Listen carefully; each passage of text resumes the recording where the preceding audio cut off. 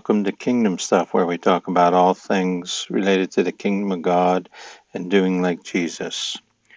Today, my text is from John 17, and this is Jesus praying for all believers. He says, "My prayer is not for them alone. I pray also for those who will believe in me through their message."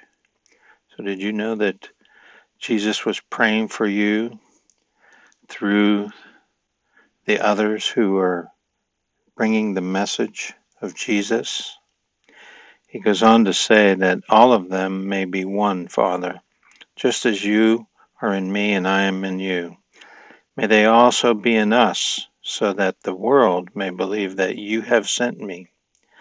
I have given them the glory that you gave me, that they may be one as we are one, I in them and you in me, so that they may be brought to complete unity.